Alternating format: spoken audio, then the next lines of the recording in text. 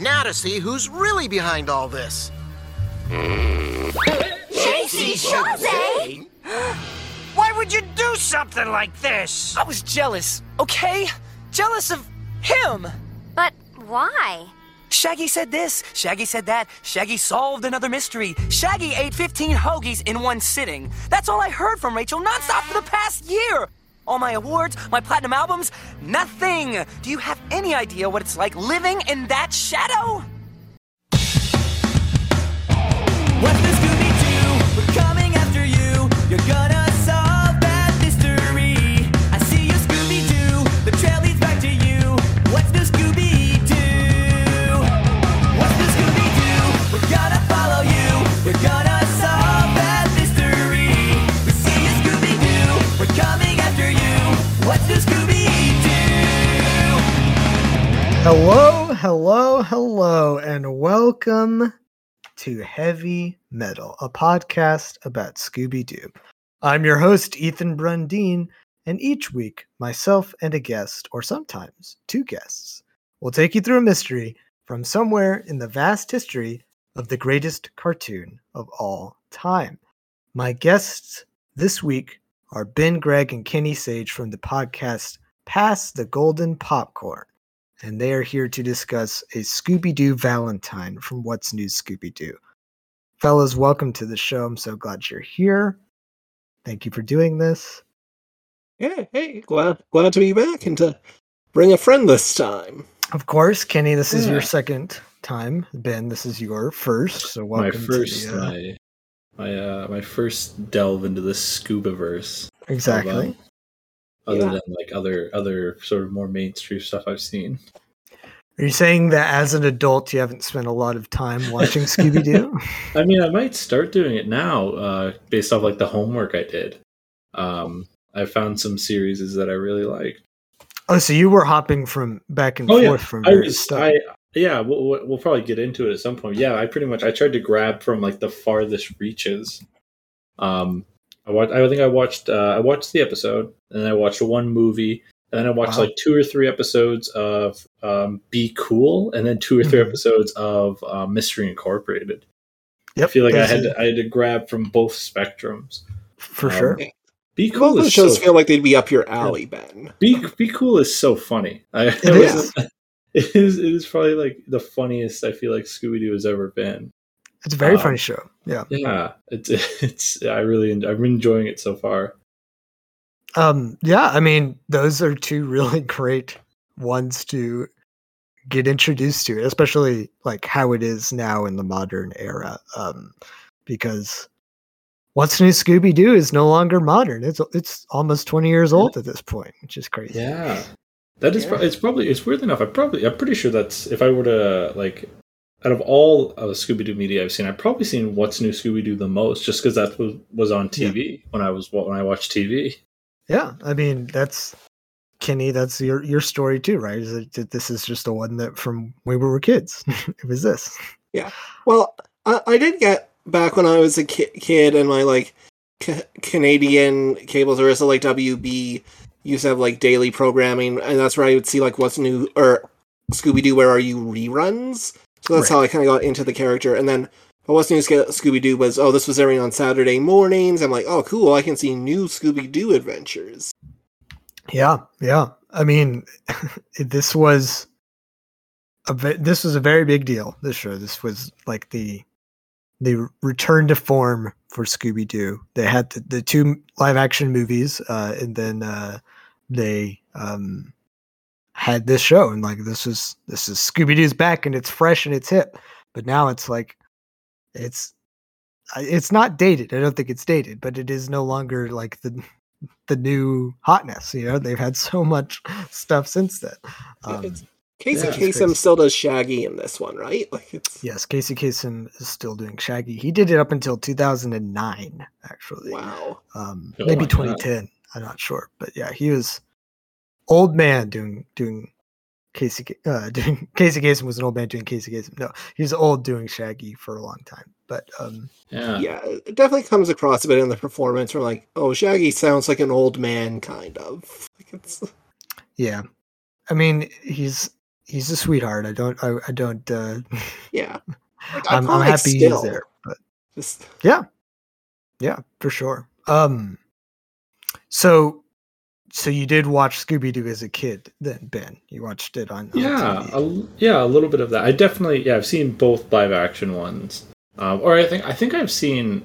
There was 2 live action ones as like the high school when they're actually like in high school, correct? I think I saw the first one where like it takes place at the school.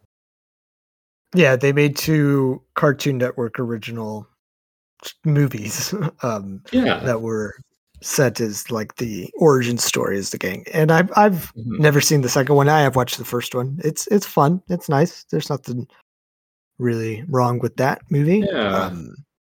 I think it says that Shaggy is like canonically way older than the main crew because he was born on like a leap year or something.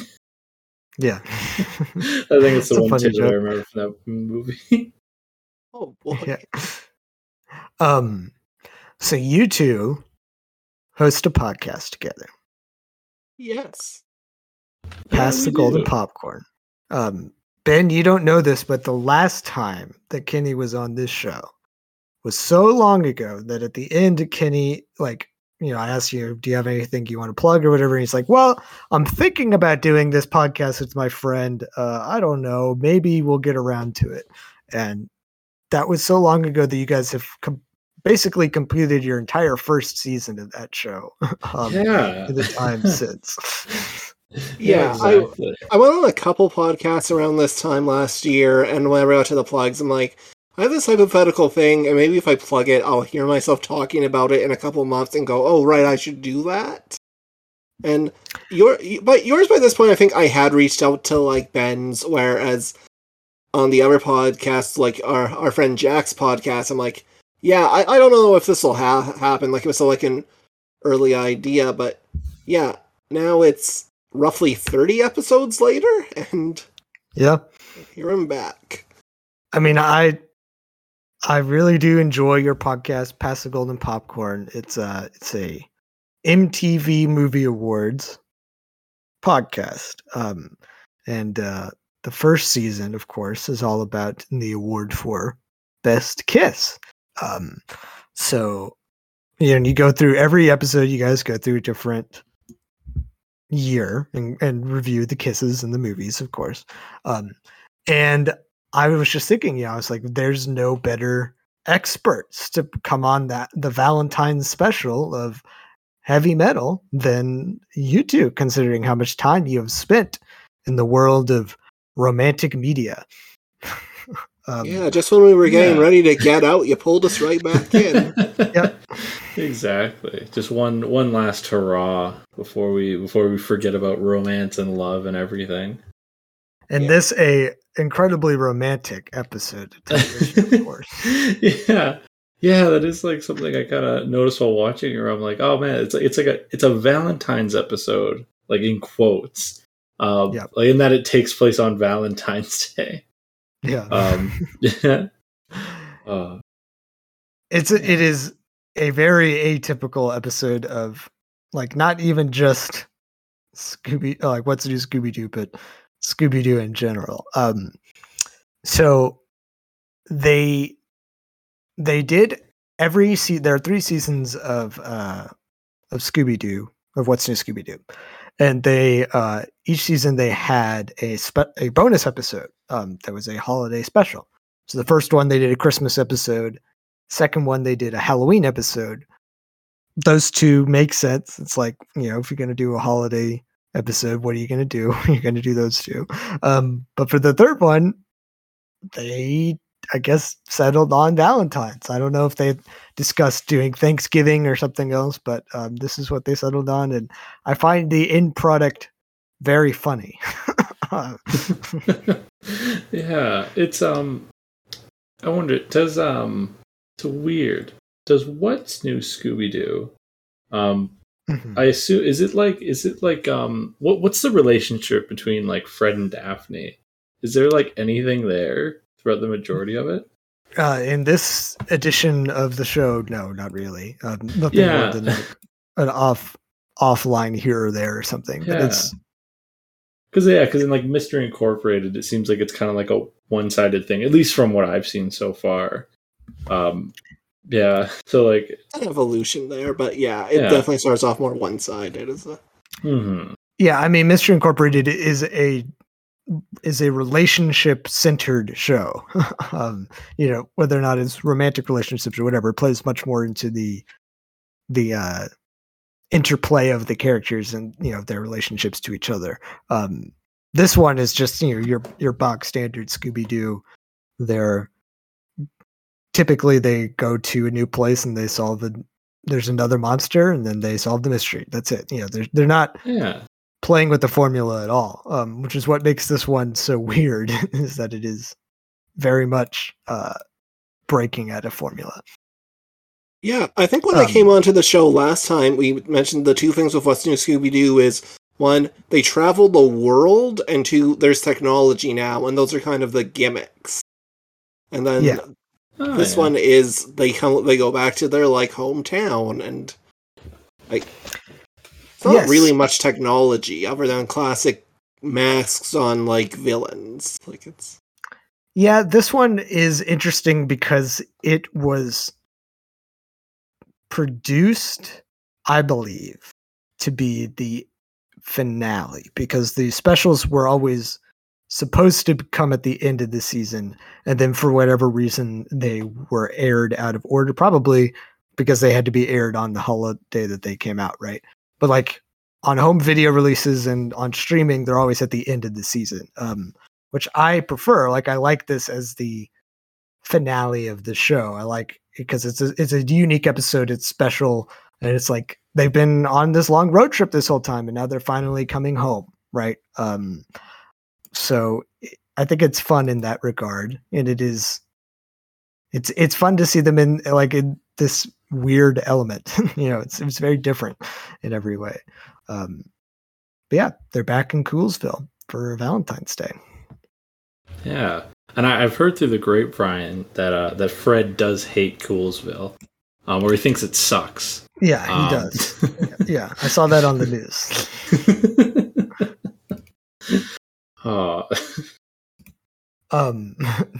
Do you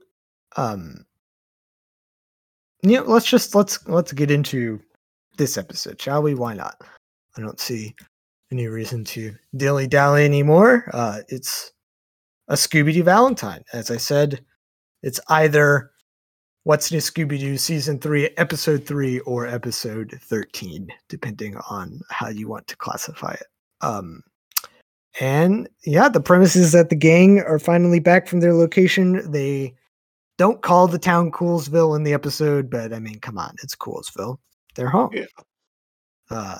And there's just a really weird thing about this episode is how much takes place at Lover's Lane, which is not something that you would expect to hear in an episode of Scooby-Doo.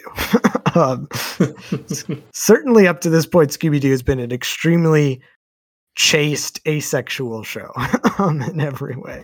Yeah, that's why Valentine's Day episode, like, it's not going to be centered around like any of the characters, like weird like love triangles or like relationships or anything.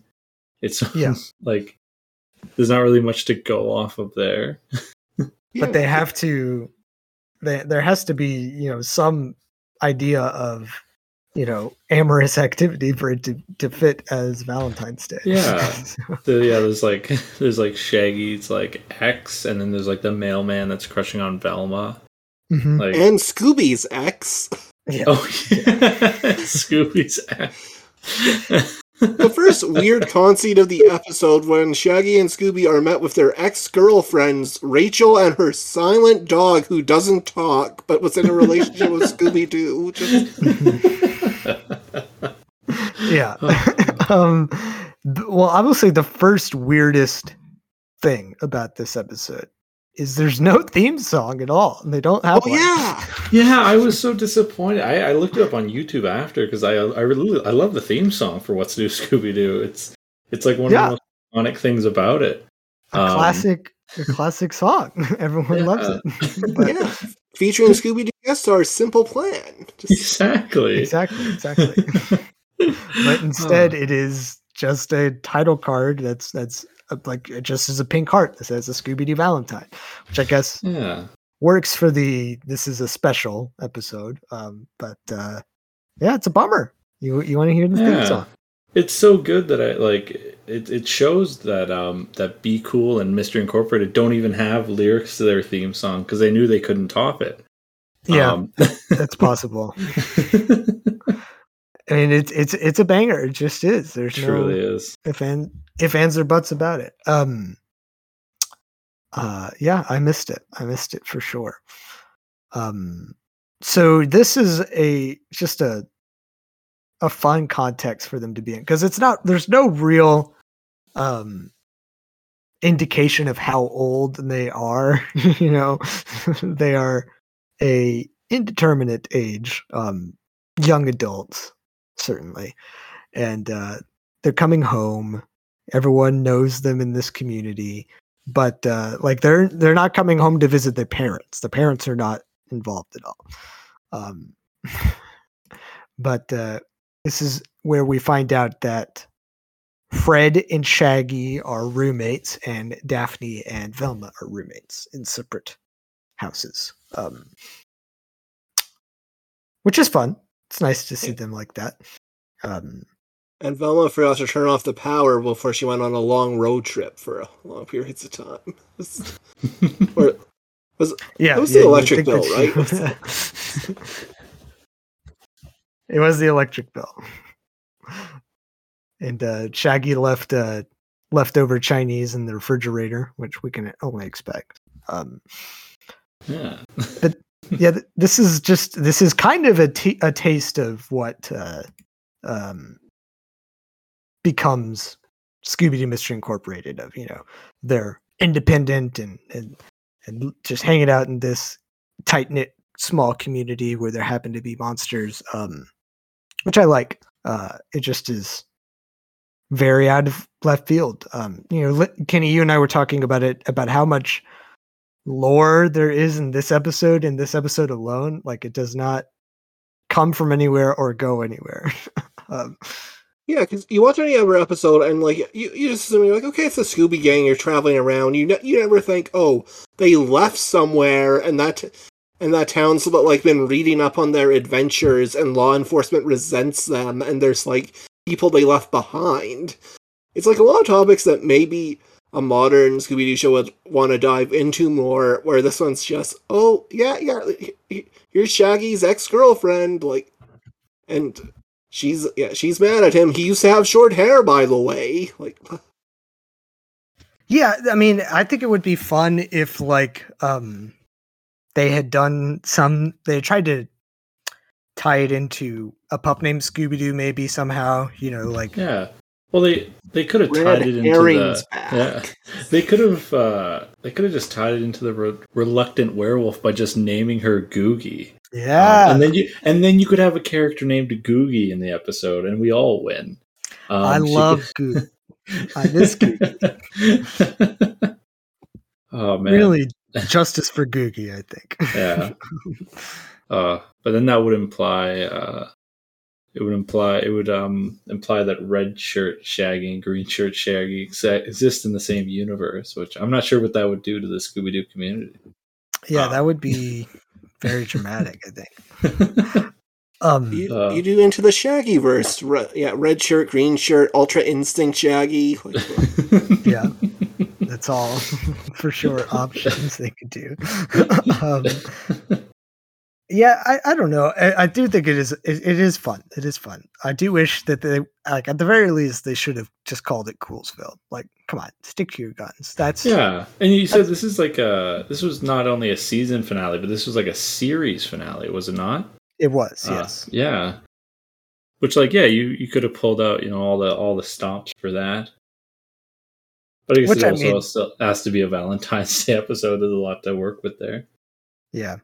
I mean, in some ways, they do pull out all the stops for this. Like, it is a bonkers episode of TV, even if it isn't, I don't know. It's small and very ambitious all at the same time, which is admirable, I think. But we get our first real clue that this is an abnormal episode when Fred is reading the newspaper and finds out that 8 teenagers have gone missing in town. From their, they would go up to Lover's Lane and then they would never come back, which is ominous. You know, that's a real crime. Yeah, I thought that ominous teaser we got of people on like Lover's Lane getting attacked shortly after the Mystery Machine returned to town was like just a non sequitur, but apparently it tied into the episode. Just yeah, good point. Thought we were never going to touch that again. Yeah, as one of the only 2 things happening in town besides them returning is that like oh yeah, you're back. Also, teenagers have been going missing. Also, 8 missing teenager. I just think it's fun because they're inspired to solve like an actual crime. It's not like there's a ghost hanging around that they know of. They're just like, oh, some teenagers are missing. We can figure this out. It's a very Hardy Boys plot as opposed to a Scooby-Doo plot, you know, because usually like the monster comes first as opposed to suddenly appearing. Yeah, and it's just like they read about it in the paper. No one like requests their services. It's just but then they are visited by our first suspect, George the Mailman. He's a big, nice guy. He's very happy to see the Scooby Gang back in town, as we all are. I think it's fun that they use the term Scooby Gang because that's not something that usually gets used. You know, kind of stealing from Buffy there, but Buffy was stealing from them first, so they're sort of reclaiming what was taken. What was Joss Whedon gonna do? So there's some kind of inappropriate joke here about recent behaviors, but I mean, he probably watched this. Probably watched it live. Maybe he's the one who sent the secret admirer notes. We don't know. But all 3 of the boys, Fred, Shaggy, and Scooby-Doo, get a large heart-shaped secret admirer notes. Like they're Valentines, signed from a secret admirer. Yeah. Scooby's says, "Hi, cutie," which I found very funny and wrote down. The inclusion of Scooby-Doo, the talking dog in the cadre of secret admirers is very funny to me. Like it could very easily have just been the 4 human beings or have secret admirers and are invited to go to Lois Lane, and Scooby just goes along because he has nothing better to do. But nope, the dog gets a note too. And that's how we. And no one questions it. No. Yeah. None of them really seem all of that like perturbed about their secret admirers either. Like, I guess, I mean, it's a nice thing to get, but I don't know. I feel like in real life, if you got a secret admirer note, you either know who it would be or you would be very creeped out. Like, if I can't imagine someone it could possibly be, I would be very weirded out by that interaction. But I don't know. Have you guys ever gotten a secret admirer note, or have you sent one? I guess it is Valentine's Day. I guess it would be if there was any time to send a creepy anonymous note. It would be then. That's true. Yeah. When I mean, I don't know if it was like a secret admirer's note, but definitely when I was like a kid going to a summer camp, we had a day called Holiday, where the premise was we were going to celebrate all the holidays in one day. And there was definitely like a note system to Valentine's Day where I got at least a couple nice notes from people. Not really like a romantic variety, but like felt in the spirit of it. I remember when I was in elementary school, like I think this was like the second grade. I we were doing the Valentine's Day exchange, of course, exchanging Valentines, and I had a bully, and my solution for how to get the guy to stop bullying me was to write him a note and put it in his Valentine's box, asking him to please stop bullying me. And I don't. Did it work? I guess maybe. I think he was more confused by the whole interaction that he was like it didn't enrage him. Like I decorated it and everything to be like in theme with Valentine's. I definitely must have put a couple of hearts on there, which is it's good that he wound up being a nice guy about it because it could have really backfired. Yeah. It was a Hail Mary, to be sure. Yeah, I guess we were 7 or 8 years old, so if I had tried that a few years later, it would not have worked out quite as well. But I guess it was a unique idea. I probably asked my dad if it was a good idea, and he probably said yes. So, There you go. I'm going to put that all on him.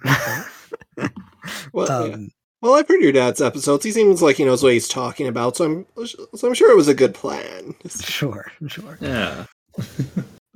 Did you guys have, when we were in high school, we had like aptitude tests, like compatibility tests?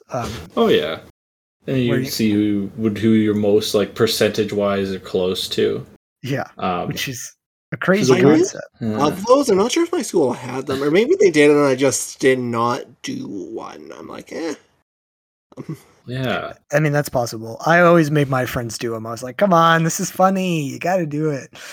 I think like the one friend in high school who was always the one who was just like, well, it was one friend who was kind of going from like relationship to relationship, and then two friends who paired up in like 10th grade and are together to this day, as far as I know.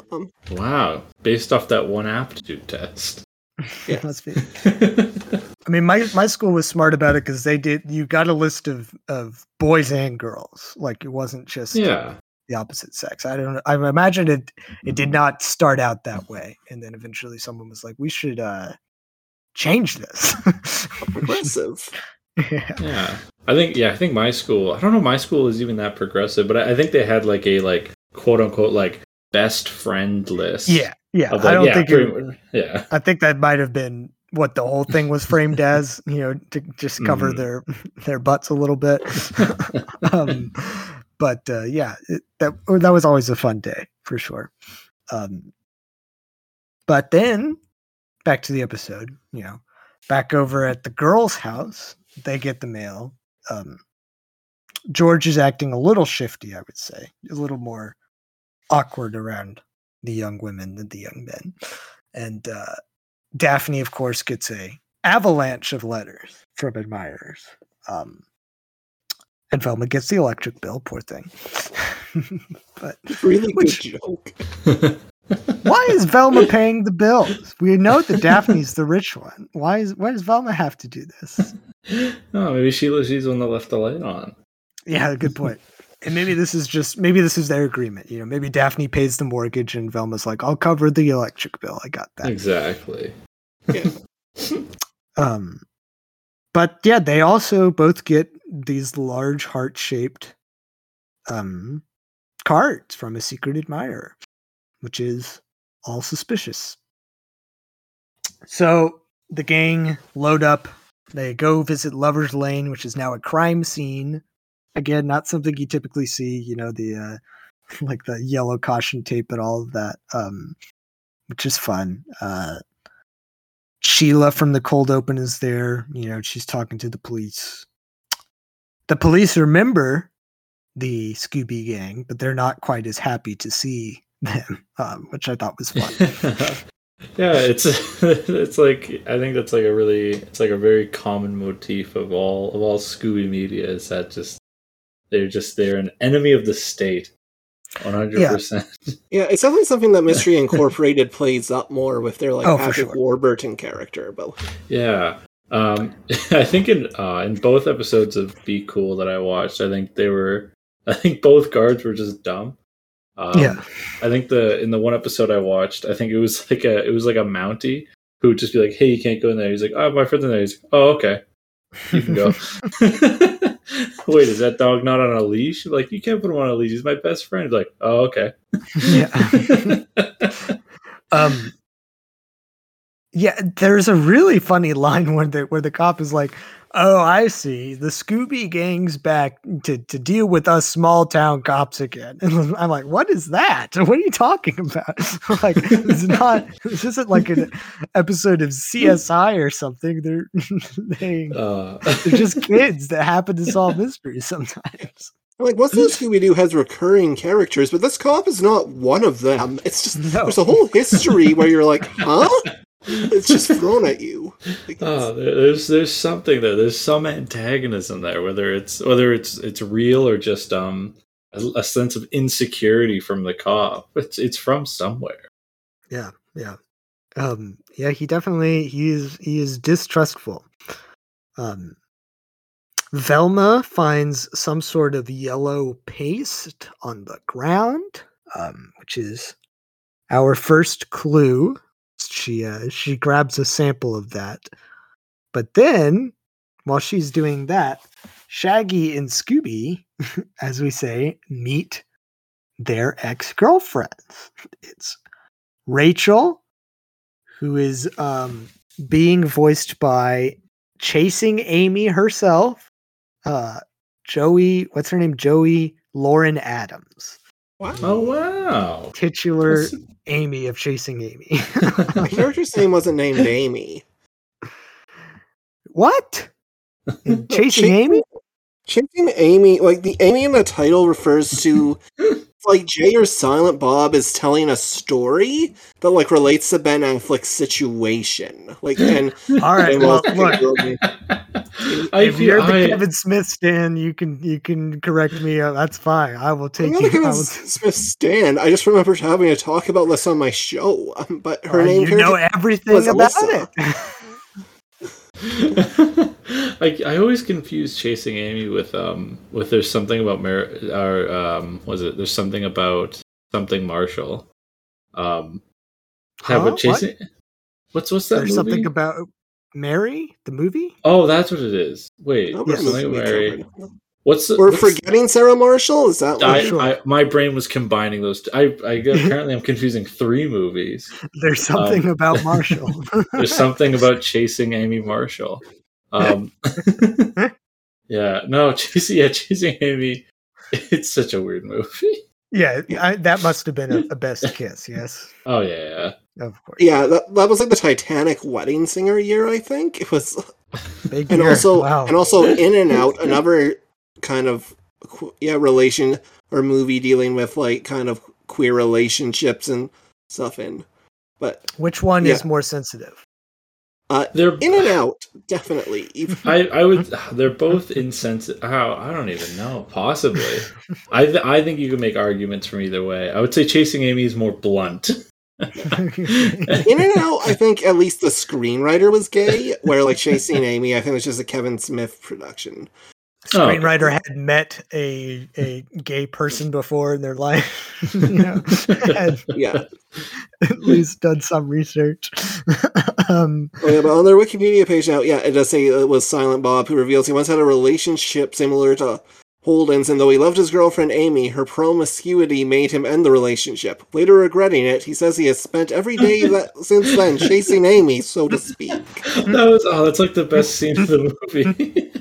Okay, well, I guess I apologize for getting that wrong. No, it's why we're here. I'm sorry to Kevin Smith.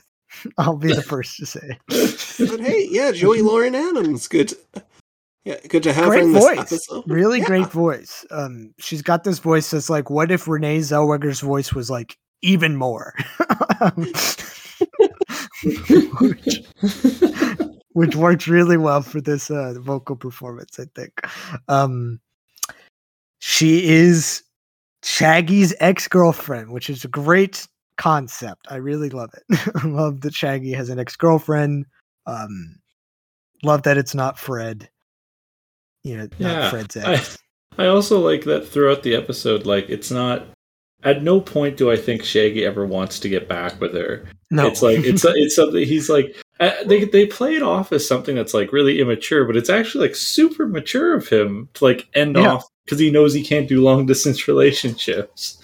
Yeah. It's something he absolutely sticks to.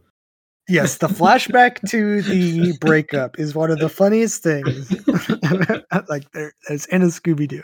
Like Shaggy approached, like he's young, he's got short hair. Scooby's like maybe a year old based off of his size, and like him just like responsibly approaching his girlfriend and being like, look, going on the road for a long time, I just don't think it would be fair to you to try to make a long distance relationship work, you know, especially because like this is barely after the advent of cell phones and everything, you know, it would be hard.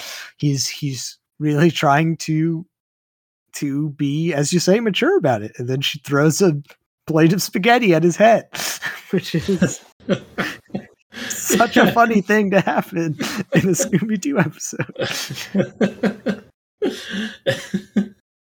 Does the dog also have a plate of spaghetti she throws at Scooby, or is it just like the one plate?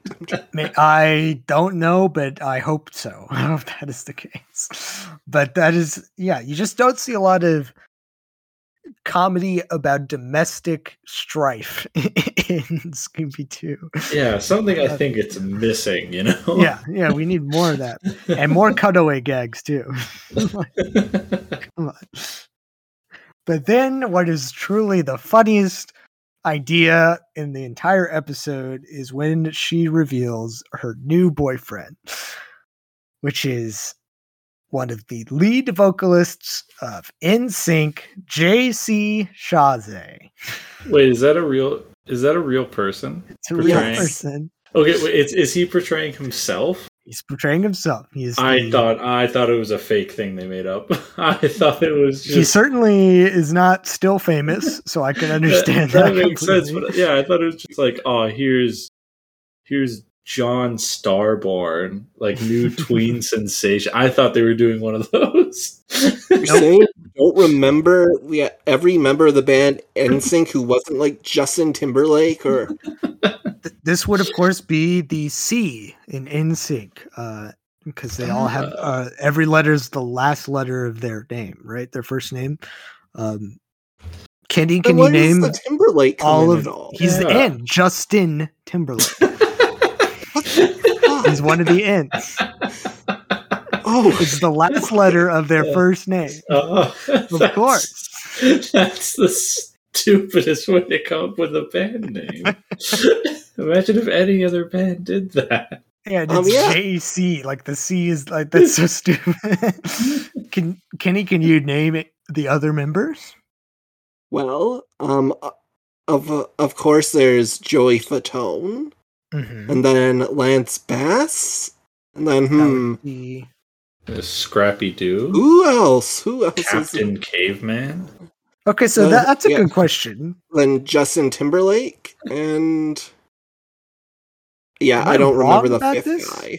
How would it work if Lance Bass is in there? Is he the S? Is there an E at the end?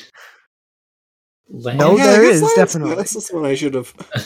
There is not an E at the end.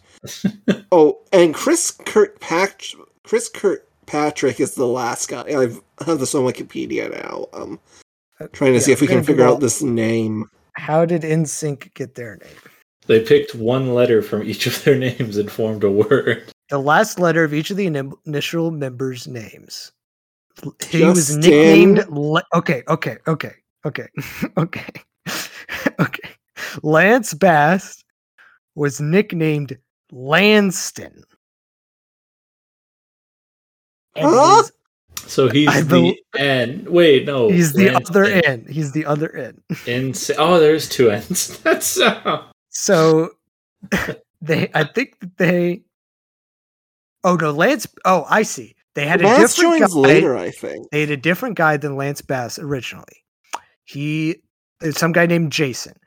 Jason, I guess, was kicked out or left the band, and then they brought Lance in, and they came up with the nickname Lanston for him so that they could just keep the name. That's what I'm reading here. It sounds like you just burned through like Stinkies or Jinkies material. It is ridiculous. That is so stupid. Lanston.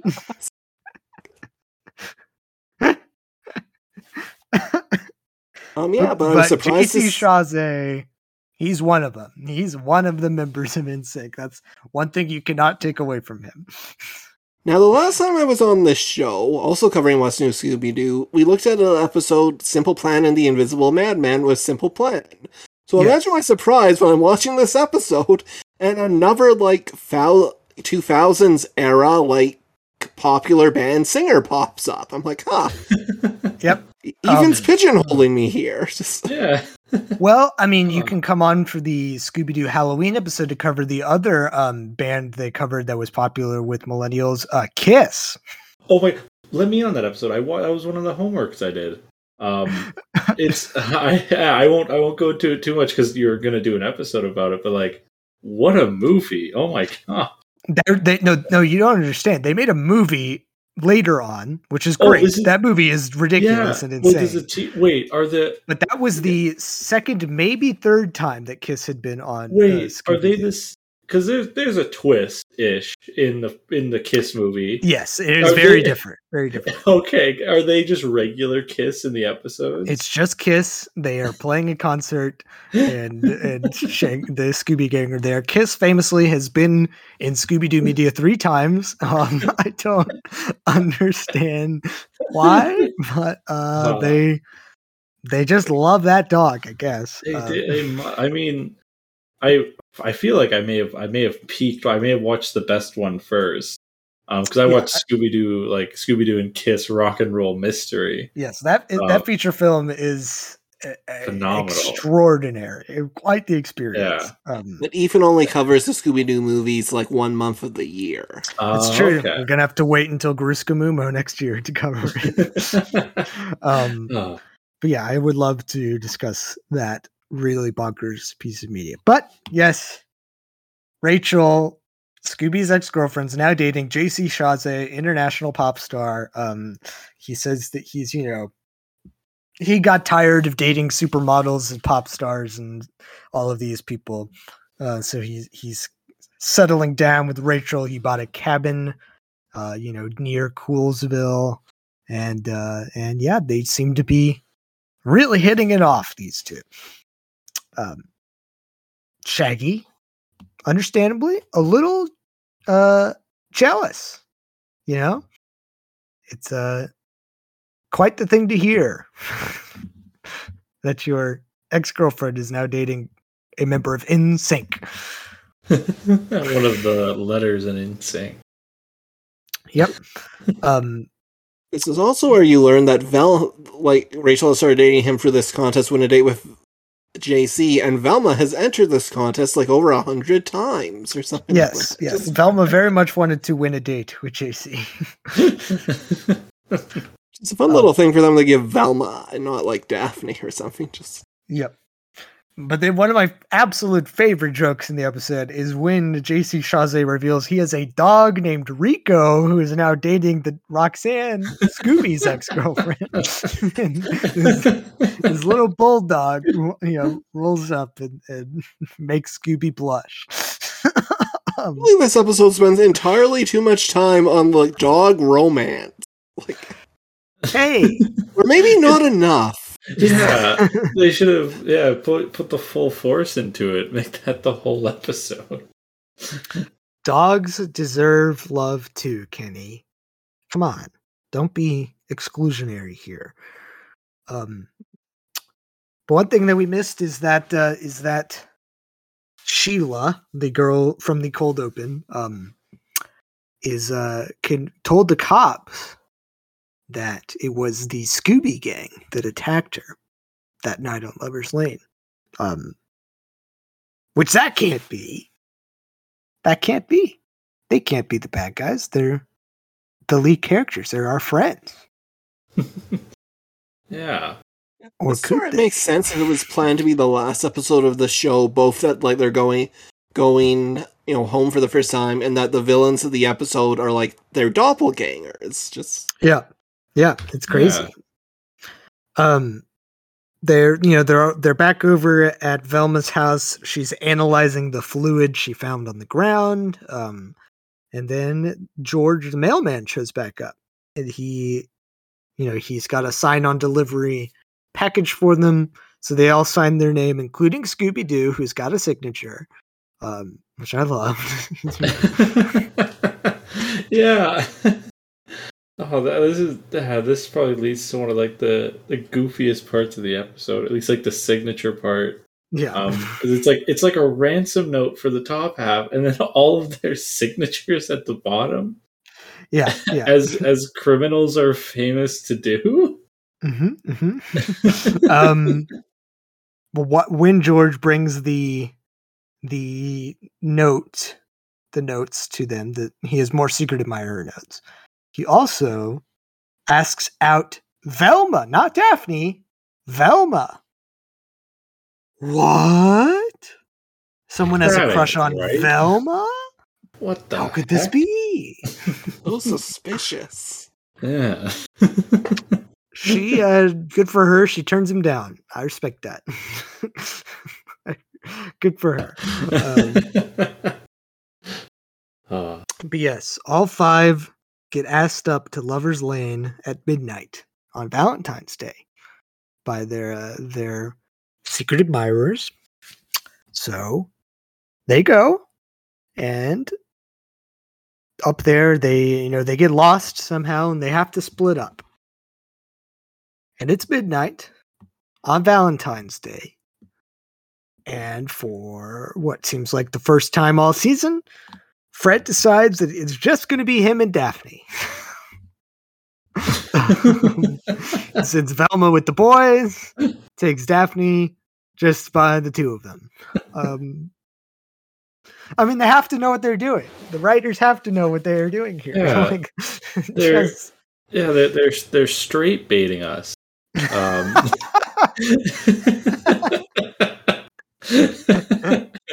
mean, actually, so you mentioned the writers, because that reminds me, when I was looking at the episode, this episode was written by Nanochka Khan, who is kind of she's a TV writer, and then actually has created multiple shows, including Don't Trust the Bee and Apartment 23, which had James Vanderbeek playing like a comedic version of himself.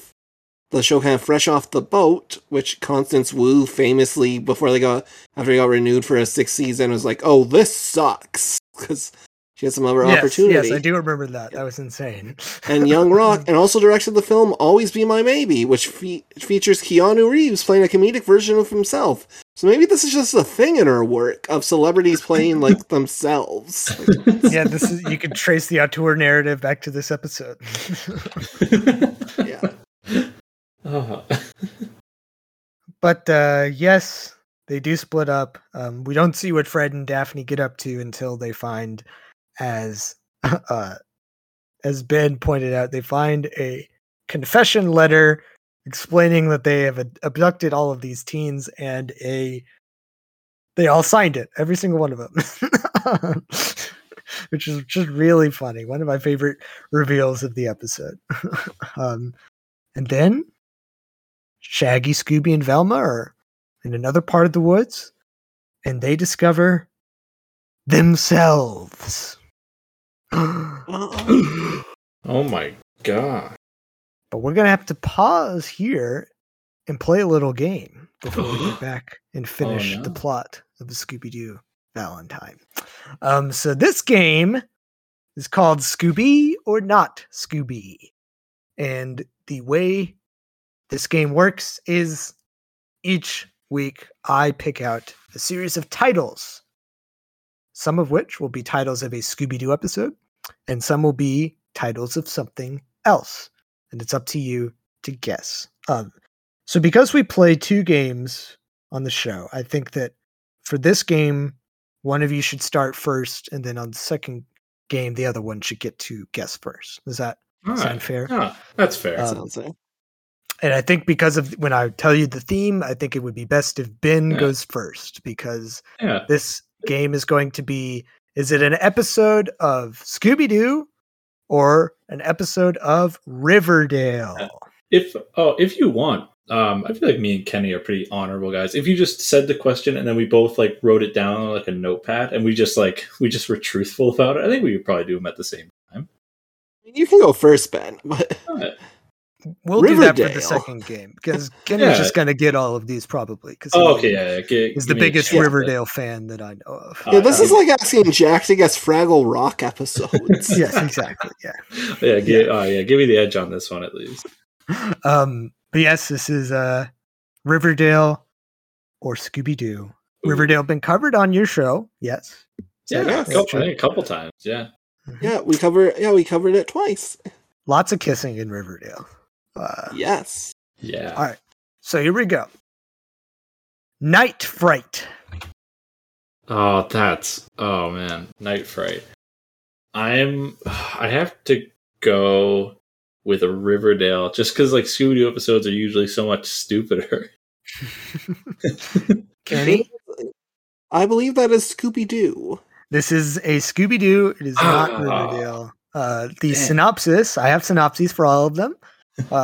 Shaggy wins a contest to have dinner with the actor Vincent Van Gogh, but while Shaggy and Scooby visit, 4 monsters invade the mansion.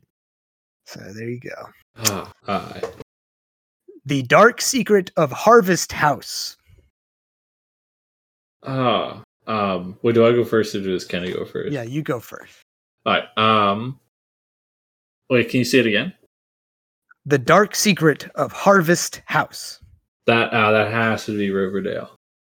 I'm going Riverdale on that one. Yes, I believe that is Riverdale. Yes, it is. The Veronica stages an elaborate plan. Betty makes a chilling discovery, and Jughead finds himself one step closer to unmasking the Gargoyle King. If any of these titles have Gargoyle King in them, that's going to be such a toss-up. How about The Night Gallery? Night Gallery. I think I'm going... Oh, man. I feel like I'm guessing this on every... Night Gallery.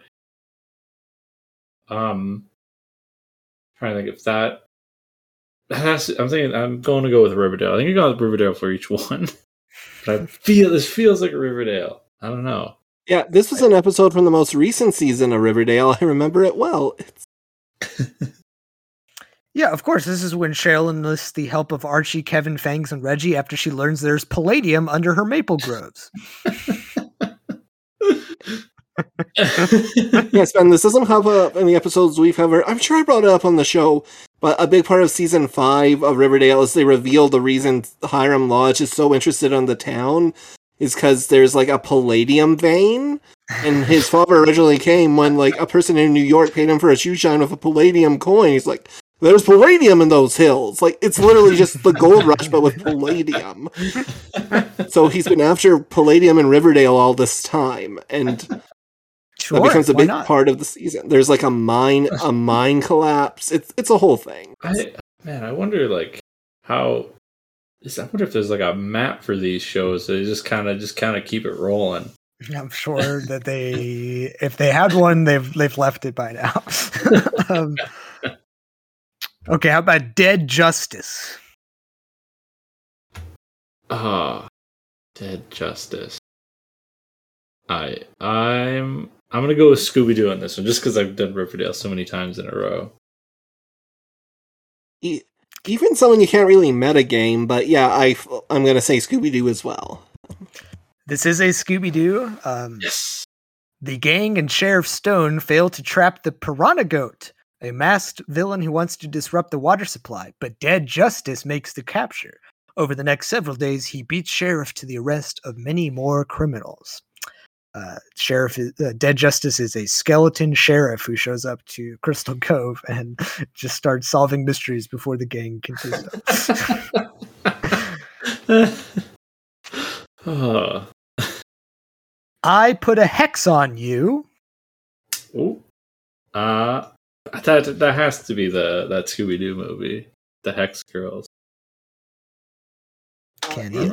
Yeah, I don't know if the Hex Girls are involved, but yeah, I'm also going to say Scooby-Doo. Okay, yes. This is The episode with the Hex Girls, Daphne's makeup vlog gets her chance to become the prime consultant to the rock band, the Hex Girls, which also gets the gang another mystery in the form of a haunted guitar that can control people's minds. Ooh. Ooh. The Midnight Club. That one's got to be Riverdale, because I feel like there's like a club. At least I've seen episodes I've seen. Yeah. Oh, yeah. Midnight Club, definitely Riverdale. Yes. Yeah, I love this episode. You can Alice revisits her disturbing ties to Griffins and Gargoyles, a game she and the other parents played in high school. Yeah. Sounds fun. Yeah, so this episode is like, essentially it's a flashback to their parents. Their parents all played by like pretty notable teen actors like Skeet Ulrich and like Luke Perry, but in this episode, the kid actors play their parents who you already recognize. So it's like KJ Apa playing young Fred, and this is something they do kind of whenever there's a flashback where if you see the young version of their parent, with the exception of like Hiram, who doesn't have like a son or whatever, it's always going to be like one of the actors. So Veronica will always be like her mother in flashback episodes. Like, that's really fun. Oh, okay. Neato. Okay, we have two left. American Goth. Oh. American Goth. Riverdale. I'm gonna go with Riverdale. This is tricky, because once we're done, I'm going to explain the Riverdale episode naming convention. I'm going to... No, let's just... I'm going to go the other way and say Scooby-Doo. This is Scooby-Doo. The plot is Shaggy turns goth to impress an old girlfriend. Then he has to prove himself in her cult while a plant monster is on the loose. How many girlfriends? Which Scooby-Doo is this from? This is from Be Cool Scooby-Doo. Okay. That makes sense. Dang it, if only I watched more episodes, I would have known that one. All right. Last one. The Spirit of Rock and Roll. Scooby-Doo. Yeah, I'm also going to say Scooby-Doo. Yes, this is Pup Named Scooby-Doo. The kids head to the Coolsville Amphitheater to see the famous Buddy Childner in concert. But the ghost of Purvis Parker, long forgotten and missing star, returns to try to scare everyone off and steals money from the concert. Is he really a ghost? So yes, Kenny, I did discover as I was putting this game together that the vast majority of the Riverdale episodes are named after famous movies, and I was like, uh-oh. Yeah, so it's something because in the first season it's mostly thematic, where it's like all kind of teen movies or noirs, and then they pull more stuff in as the years go on, like the Ice Storm gets a call, or if they do like TV shows like Tale from the Dark Side or the Night Gallery, they'll like pull those in. Though in recent seasons they've been more willing to kind of abandon that convention for stuff that's more related to the show, like Riverdale R.I.P. bracket question mark close bracket or the Jughead Paradox, which was the most recent episode of the show. Yeah, I was looking at it. I was like, well, I can't put The Hills Have Eyes down or whatever. I'm like, this is so prom night. This is obvious. And American Goth almost got me because there's the painting. So yeah, the American Gothic. That's what I thought. That's right. Okay, back to the Scooby-Doo Valentine. The gang just discovered that there are doppelgangers of themselves. Frightening versions. Glowing red eyes. The classic thing. Scary, very existential horror here. To find an evil version of yourself. That's, stands for chaos. Yeah, it's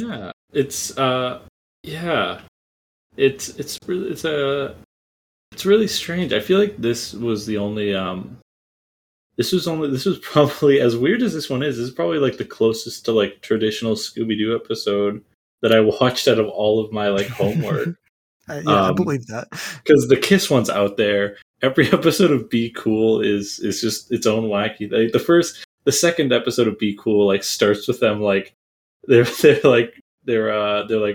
starts with them explaining like how they got the scuba diver, and they're all yawning and bored. Yeah. And the scuba diver's like, "I'm sorry, I didn't realize that my plan was so boring. It sounded neat on paper." But yeah, this one. And then Mystery Incorporated, truly the Riverdale of Scooby-Doo. Exactly. Yeah, definitely. There's a lot of moving parts to get going first. Yeah, but yeah. No, this one's very like as weird as this one is. I assume in context of like the rest of what's new.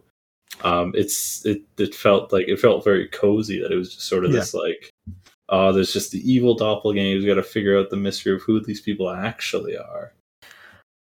I do love the idea. Like, I think this is the only time they've ever done this, of it being the entire gang, but just evil versions.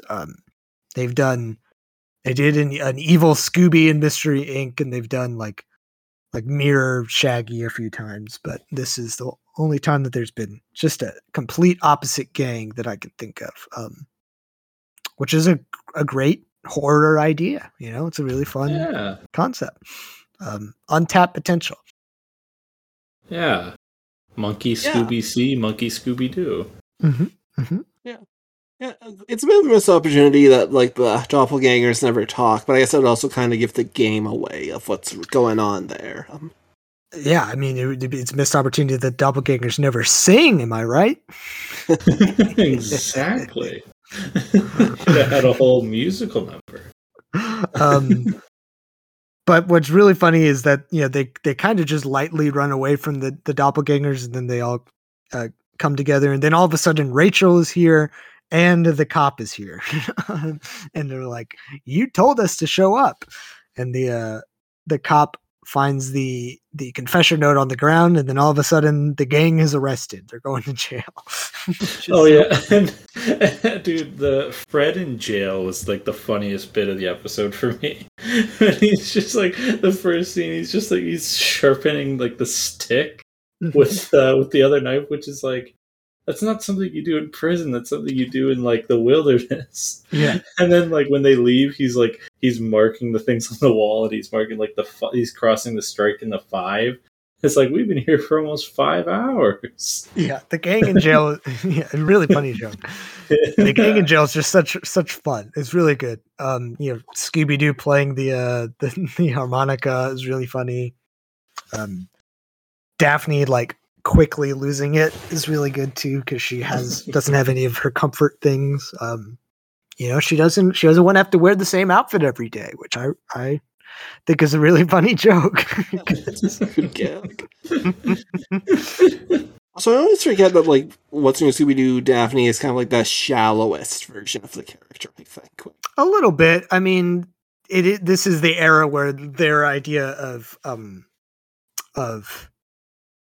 like empowerment is the very early 2000s. Like, what if she was a girly girl, but she also like knew karate or whatever, you know? Exactly. Like, just the bare minimum. Yeah, and like in an episode that's light on karate, you might just get the girly girl.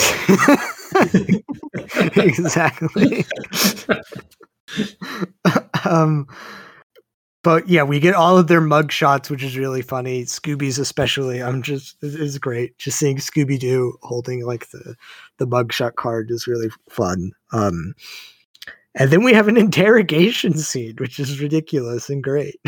The girls are being interrogated. The cop is like, I mean, what do you mean you didn't do it? I have your confession letter signed by all of you and an eyewitness saying that it was you. Like, come on. Come on. Yeah. But Velma, you know, crafty Velma is able to make a deal with the sheriff, which I like. She's like, "Hey, I've got a plan. I need you to trust me. Come on, we're all friends. You know us. We solved all those mysteries. Come on." So he does agree to help them. And a good thing too, because Daphne is very quickly losing it. She has the great bit where it's like, I think it helps not to think about it. So all I do is I just hum. Like it just is. It's funny. This is a funny stretch of the episode. Yeah. It's like, haha, this woman's having a meltdown. Hilarious. Yeah, that's exactly what I'm saying. In cartoon form.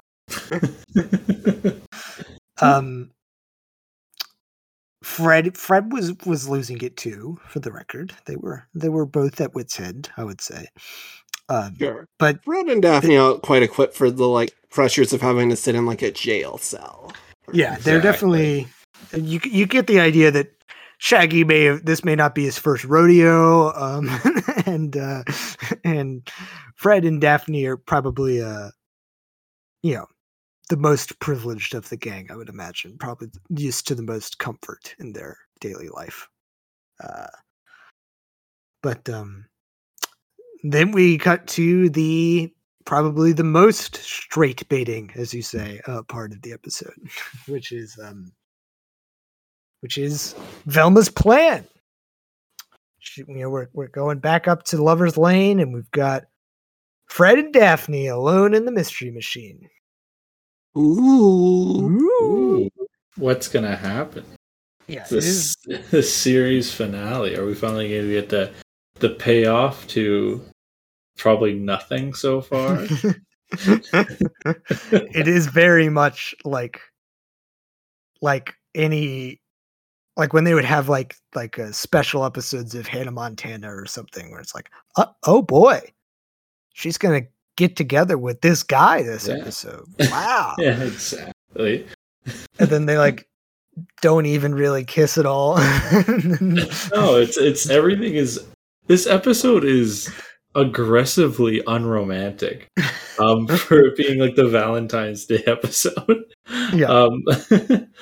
But I feel like that's kind of what you get from Scooby-Doo. It is the most asexual show. There's very little romance going on, at least in this series, and I'm assuming a lot of the original series as well. From what I've series seen. Except for Mystery Incorporated. That's entirely what it seems like. And the live action movies, which I know is a point of contention with them. Yes. I don't want to say that the live action movies are sexual, but they are definitely the opposite of asexual. Yeah. But yes, that was a big deal when Mystery Incorporated came out. People were like, what's going on? Hang on. Wait, what? They're all dating each other? What is this? Scooby doesn't have a little dog to date? Where's Roxanne? Come on. Yeah. Roxanne.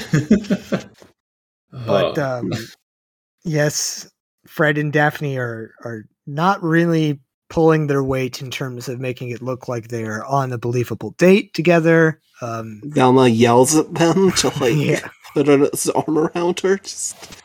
Yeah, Velma is fed up. She's come on, get your act together. She's in the car with the cop, just giving Fred and Daphne directions on how to be romantic, which is really funny to me. Daphne almost gets there. They almost have a moment, but Fred is clueless, of course, and just embarrassing. But luckily, we've got a contingency plan. Yeah, in the other car, there's a couple there with a lot of chemistry. Just a lot of chemistry, really hitting it off. If the car wasn't a convertible, it would have been steaming up like the Titanic car. Yeah. Also, what a probably one of the biggest cinematic, or I don't know what the word is for TV, subversion of them not doing it for a Scooby snack, because Scooby's trying to cut down on carbs. Yes. I'm pretty sure that was the most weird. That was the weirdest part of the episode for me. That is truly the most bizarre joke. Yeah, there's death taxes, and that Shaggy and Scooby will do anything for a Scooby snack. Like, we know this. This is established. But yes, Shaggy and Scooby are in a convertible together, dressed up as a basically a character from Riverdale, like a Archie football player, and Scooby is dressed up as like a blonde cheerleader, and they're on a date together, and they're not happy about it, but it's okay because they go for Fred and Daphne anyway, the evil clones. Now, in my memory of this episode, I was like, okay, so the clones are robots because they show up, they rip the roof off of the Mystery Machine, and then pick it up in the air with their just bare hands, lift it over their head. And I'm like, this is not something that a normal person can do. Like, more so than any of the other like monsters on Scooby-Doo. This was absurd. This was something I didn't even clue in on until I pulled up the Scoobapedia article.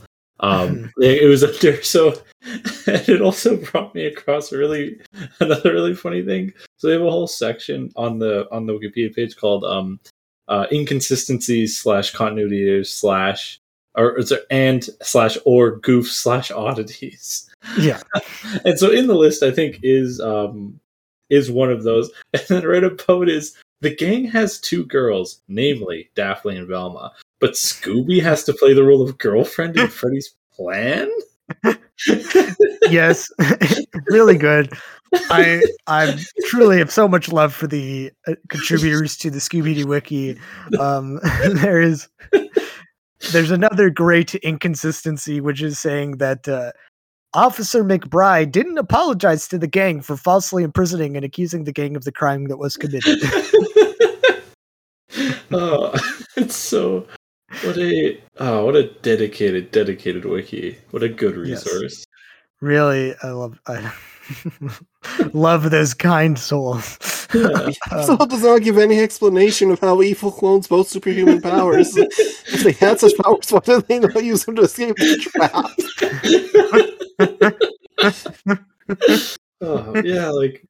I guess how does I feel like there's too much Scooby-Doo media to know like the golden rule for this, but I feel like there are times when the Scooby gang like encounters like actual like undisputable supernatural stuff, sure, and then just have to move on from that. But it's and then just have to move on like nothing happened.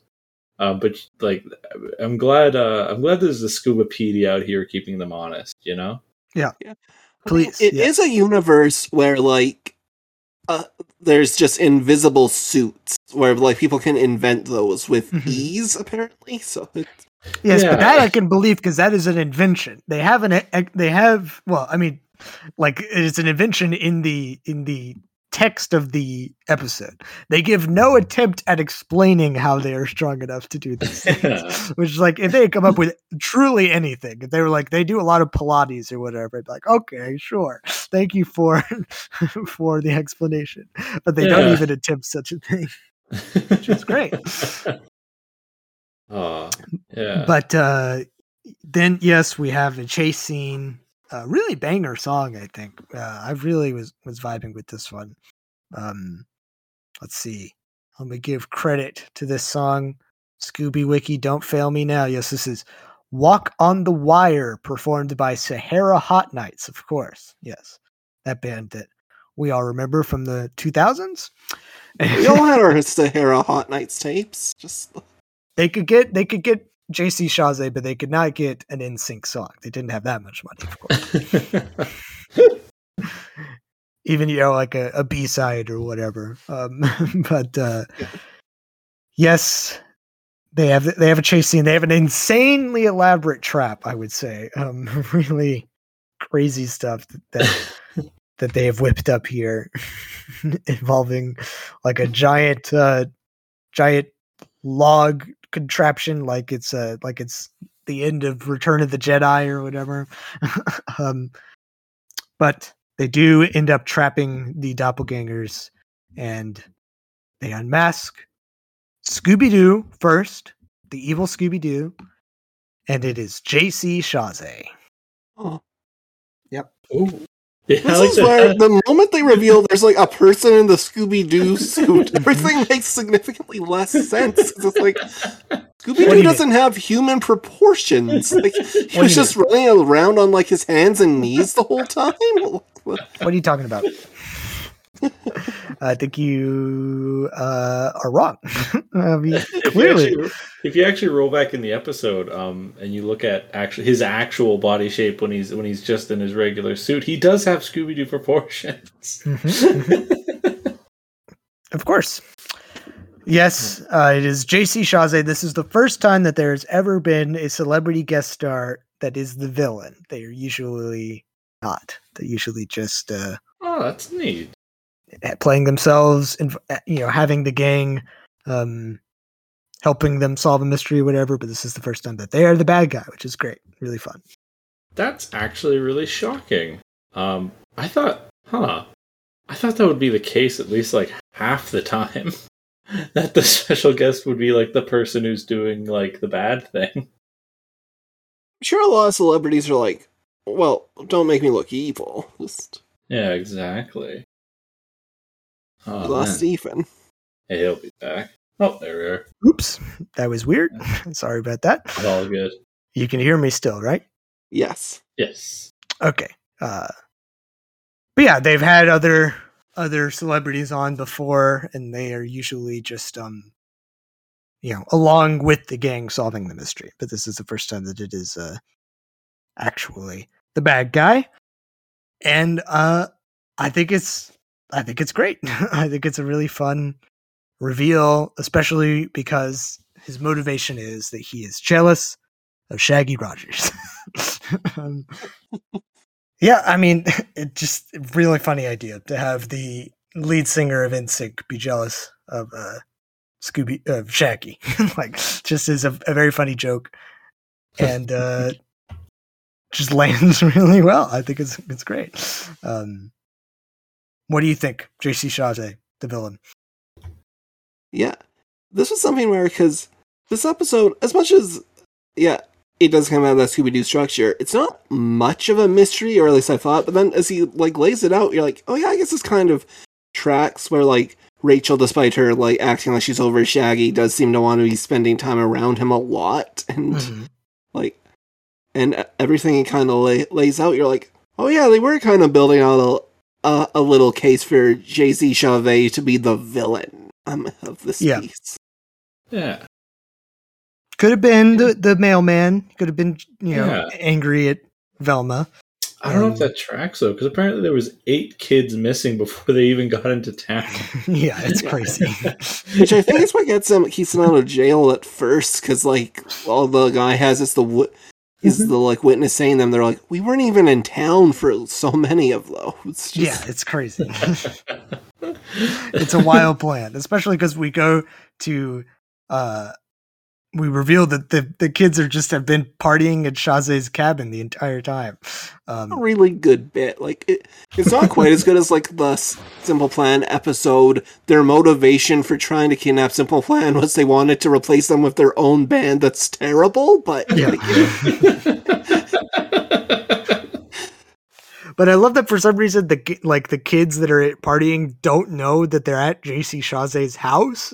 Yeah, they don't seem like they are in peril. They're just like hanging out. They're like, yeah, this place rules. Yeah. Why would we leave? Also, it's really funny that Rachel is impressed by what JC has done, and she's like, "That's so romantic." Just yeah. He hired extras to play the rest of the gang, which is hilarious. Their designs are supposed to be modeled after the voice actors, respectively, which is a nice little nod to them for sure. And Daphne is really upset at being portrayed by an extra. She's angry that, not even Sarah Michelle Gellar was available. If you check the fun facts of the episode, it says she regretted playing Daphne in the Yeah, I Scooby-Doo do film. not know. They need to cite their source on that one, I think. She may have said that in one single interview, but I don't think that is. Yeah, I think entire the exact case. interview. I think she said that I think the Scooby-Doo movie sucks. Yeah. Look, she did like 2 movies with the love of her life. Like, I forget if Yeah, they started playing an dating during iconic that movie or if character. it was earlier, but like, it's. Absolutely, like really beloved movies for an entire generation. Yeah, I think she is fine with that. But that's the episode. It plays over pink credits, which is fun. Yeah, it's a nice little sweet, I guess, series finale. Yeah. Yeah, it's But we will get the chance to rank it on our tier list. But first, the time has come for Jinkies or Stinkies, the final game of the episode. This is one where I think, you guys should just both write down your answers, and it will be honor system as to whether or not you are lying to me. Ben, I trust you. Kenny, you better not lie to me. The way this game works is that each week I collect a series of 6 stories or facts related to a topic in the episode. Some of those stories will be true, which are jinkies, and some will be fake. I made them up, which are stinkies. It's up to you to tell the difference. Now, obviously, the topic is going to be Valentine's Day. All right? So are you ready? Yeah, let's do this. let's go. Okay, so I have structured these as kind of being like in order of like on a timeline from like old Valentine's Day stuff to modern day. So we're going to start in the olden times. The oldest known Valentine's card was sent in 1415 from prison. Charles, the Duke of Orleans, was captured in the Battle of Agincourt and imprisoned in the Tower of London. He wrote a love poem to his young wife Bonne, in which he referred to her as his gentlest Valentine. This was one of many letters the Duke wrote during his 25-year-long imprisonment, but unfortunately he would never reunite with his beloved, as she died at some point midway through his time in jail, and never was able to bear a child. The Duke, however, remarried at the age of 46 to a 14-year-old, with whom he had 3 children. But his true legacy, the Valentine's card, lives on. Okay, is that So a you're saying the jinky or a Valentine's Day. stinky? So you're saying the Valentine's Day card has age gap discourse? Yes, that is. I would. Do you have your answer written down, Kenny? Yeah, I got my Yeah. answer written down. That has to be a jinkies. You would have you're. I know why you made that up. Yeah, it's. You'd be surprised at what he can make up, but yeah, it's a jinky, I think. It is a jinky. But Kenny's right. I put a lot of research into making these work. Damn it! All right. Well, first one's a gimme then. All right, But this one is true. This one is true. The tradition of handing out chocolate for Valentine's Day really didn't come into fashion until the 1600s. Before that, the tradition was lemons. The superstition was that unmarried girls would take lemons, tear off the peel, and put the entire pulp in their mouth at once. You would then suck out all of the juice without coughing or spitting anything out, which would be considered bad luck. Then you would spit out the damp, juiceless pulp onto the rind, and supposedly you could see your suitor's face somehow in this mess. This tradition eventually faded away into obscurity, and we now enjoy the much more palatable chocolate on Valentine's Day. I'm gonna say this is a stinky, because it feels like you're just making a play on the term pucker up. Yeah, I'm also gonna go stinkies, just because like I don't. There's no way it's the 1600s. I'm trying to think of like chocolates and Valentines. No, yeah, it's got to be a stinkies. This is a stinkies. You are correct. Yes. When did chocolates actually start getting associated with Valentine's Day? Probably after that. Yeah, because if you were to tell me that happened like 80 years ago, I believe you. Like, like because that seems like a very much like a thing that like came about like because of like marketing and not because of like. Well, I mean, else. I've discovered researching this that like this Valentine's Day has been around for a very long time. Like I thought it would have been for maybe 200 years, but like that, like I said, the card was in the 14th century. Like they've been around forever. Yeah, okay. Moving on. Valentine's cards became fully vogue in the Victorian era when people would exchange elaborate lacy cards expressing fondness for each other.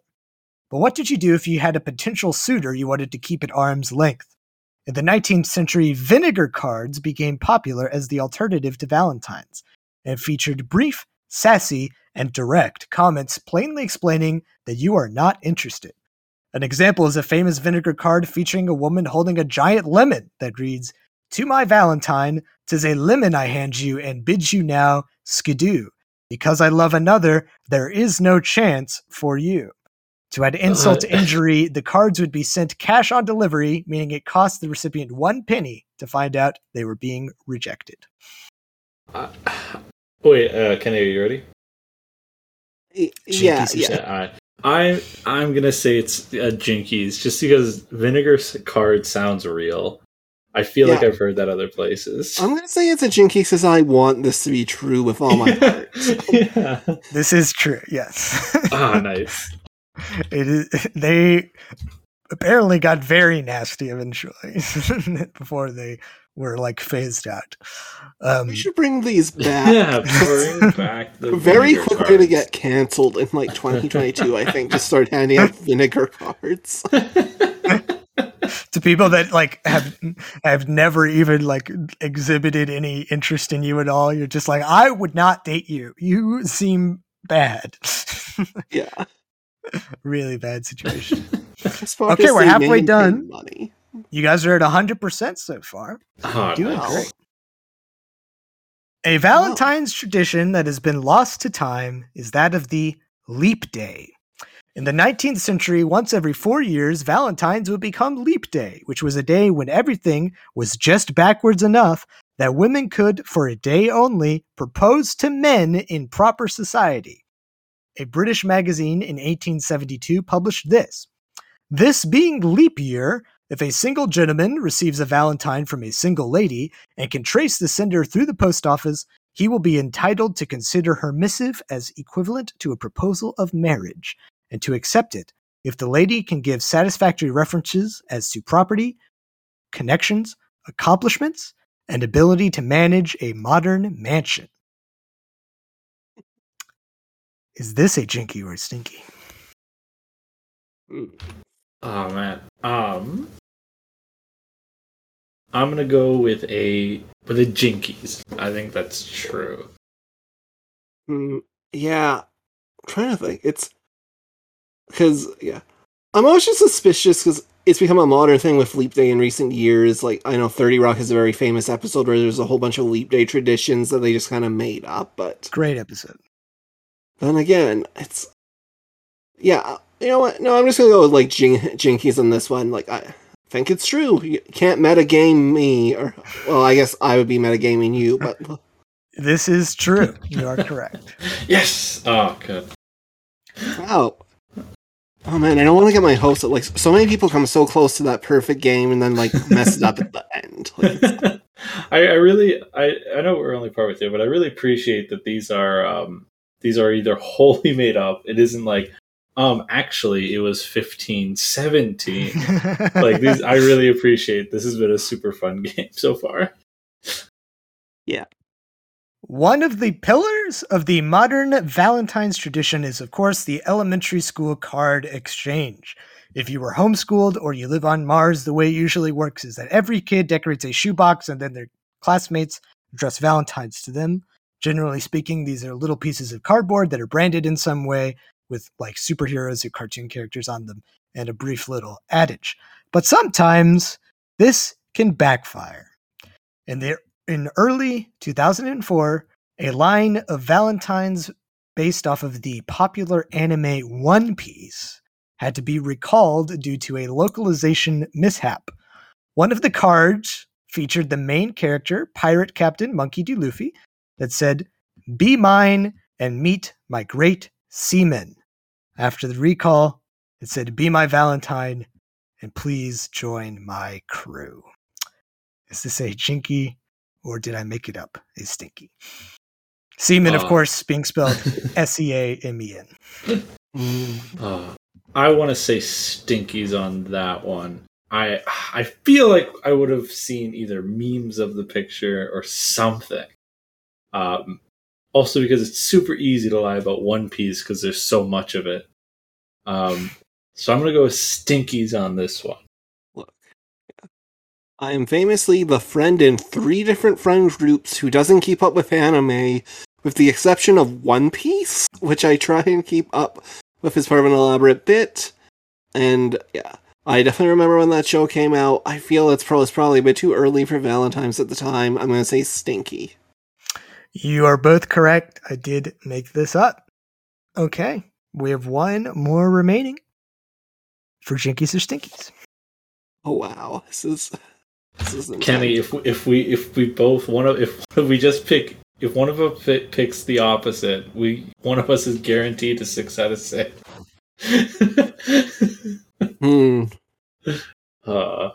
I mean, we can't again.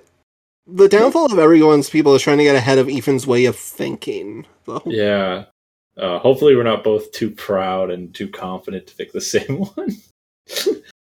Really funny if that's what it is. Machine Gun Kelly and Megan Fox made headlines when they started dating in late 2020. Since then, their romantic antics and exploits.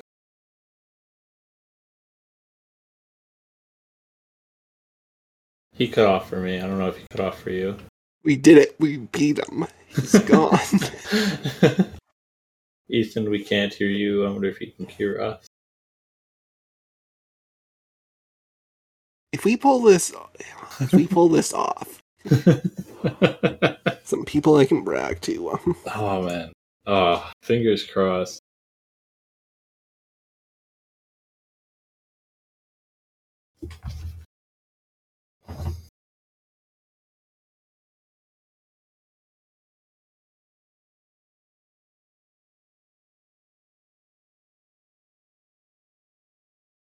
Okay, I'm back. Yeah. If you just want to go back and do the beginning of the question. I guess. What? Now I'm metagaming you by having my computer free. Okay, yeah, I'm just going to start over. Machine Gun Kelly and Megan Fox made headlines when they started dating in late 2020. Since then, their romantic antics and exploits have kept them in the limelight ever since, including their dramatic and salacious Valentine's Day in 2021. The couple spent the evening in a reportedly haunted hotel in Los Angeles, where MGK put his foot in a shackle and chained himself to the wall. They weren't seen for 2 days, and then after that, when Megan Fox emerged, she was wearing his clothes and he was wearing hers. Is this a jinky or a stinky? Oh man. Oh my gosh. Wait, let me think. I'm going to go with my gut because I feel there's so much Megan Fox, Machine Gun Kelly stuff. I usually hear about it. I'm going to say stinky. Yeah, I'm going with stinky as well, just because the them wearing each other's clothes, like that's like a thing that's exclusive to like TV shows. I'm going with stinky too, so we're going down in this boat together if we got it wrong. You are both correct. Congratulations. Yes! Oh, gosh, yes. A perfect jinkies or stinkies round. Virtually unheard of on this podcast. Great work. Those were hard. Oh my gosh, that was so... If it wasn't for me, if it wasn't for them wearing each other's clothes, it would have been like, I would have definitely gone with jinkies. That was like the one thing that tipped me off. I feel if they had been missing for a couple days, it definitely would have come up because, like, Nea Rivera's like disappearance was not that long before that. I guess I should have worded it properly. I didn't mean that they were missing, just so much as they didn't come out of their room. But, you know, I respect it. Either way, you got there in the end. You both got them all right. First time this has happened in a lot of episodes, so great job. But episode's not over yet. We've got to rank it on our heavy metal tier list. So we have 5 tiers, which I will explain to you now. At the bottom is the Rut Row tier. That's the absolute worst, the bottom of the barrel. Then we have the Scooby-Dumb tier. That's for episodes we think are dumb, but you know, you could feasibly see yourself watching again, I suppose.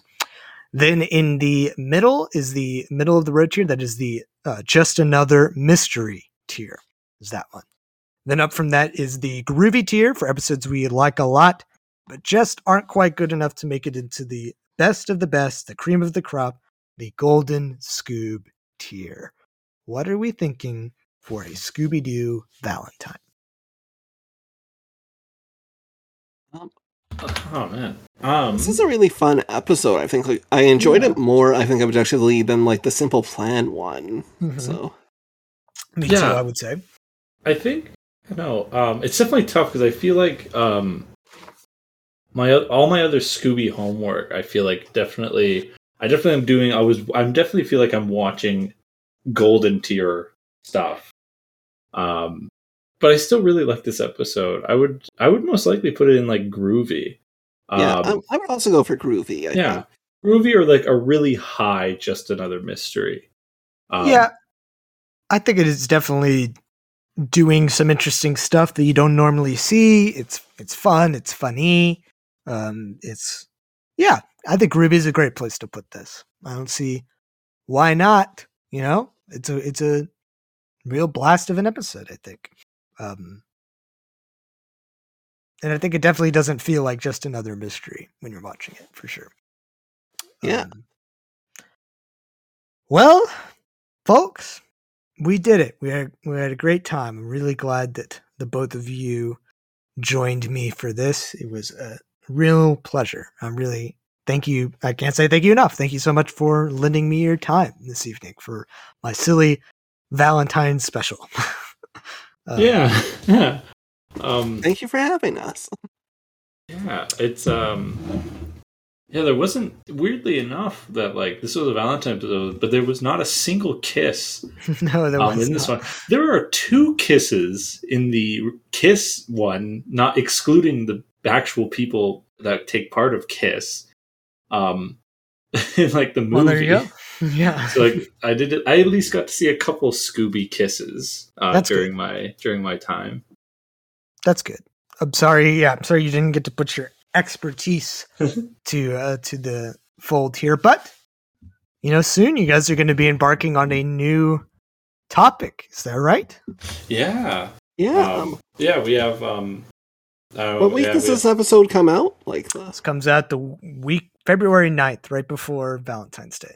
We'll probably be pretty close to being done. Yeah, we're gonna be moving on to probably the 2 categories that have the most to do with Scooby-Doo, sandwiches and villains.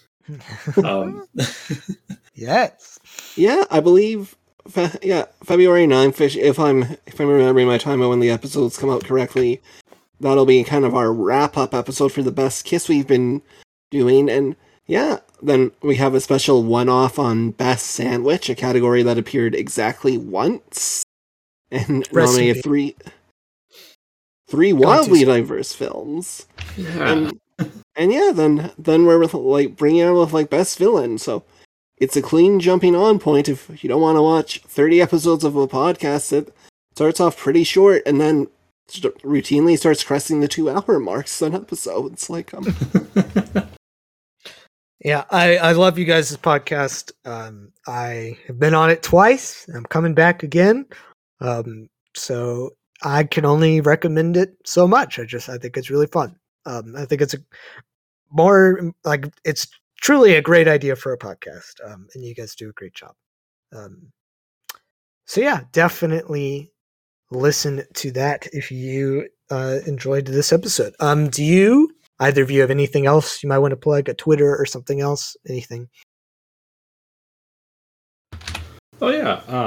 So I have my Twitter, which is like another great resource if you want to get. I will always retweet when a new episode comes up, so it's another great avenue to get the sort of updates on that. I'll always post like a funny clip from the movie, or if Family Guy does a parody of it, I'll usually post like the screenshot of like the relevant frame. I think I did that for La La Land. Yes, you did. Yeah, and that's at Gak Gak. That is GHAKGHAK. And then my Instagram as well. Not two pens. Not _2 pens. I'm posting 2 images every day. One is me in the gym, and then one is like a drawing that I do that day. I think I drew Scooby-Doo yesterday. Perfect. Like a little quick sketch of him. Kenny? Yeah, you can find me on Twitter at Like a Wolverine. And you can find me on Letterboxd, also at Like a Wolverine, and that is where you can also find lists of both all the best Kiss movies and best villain movies that we're kind of covering from the podcast, which is a nice resource for anyone who wants to watch along on a show that involves watching 5 movies a week. Absolutely. Follow them at those places. If you want to follow me, you can follow me at The Real Brundeen on Twitter.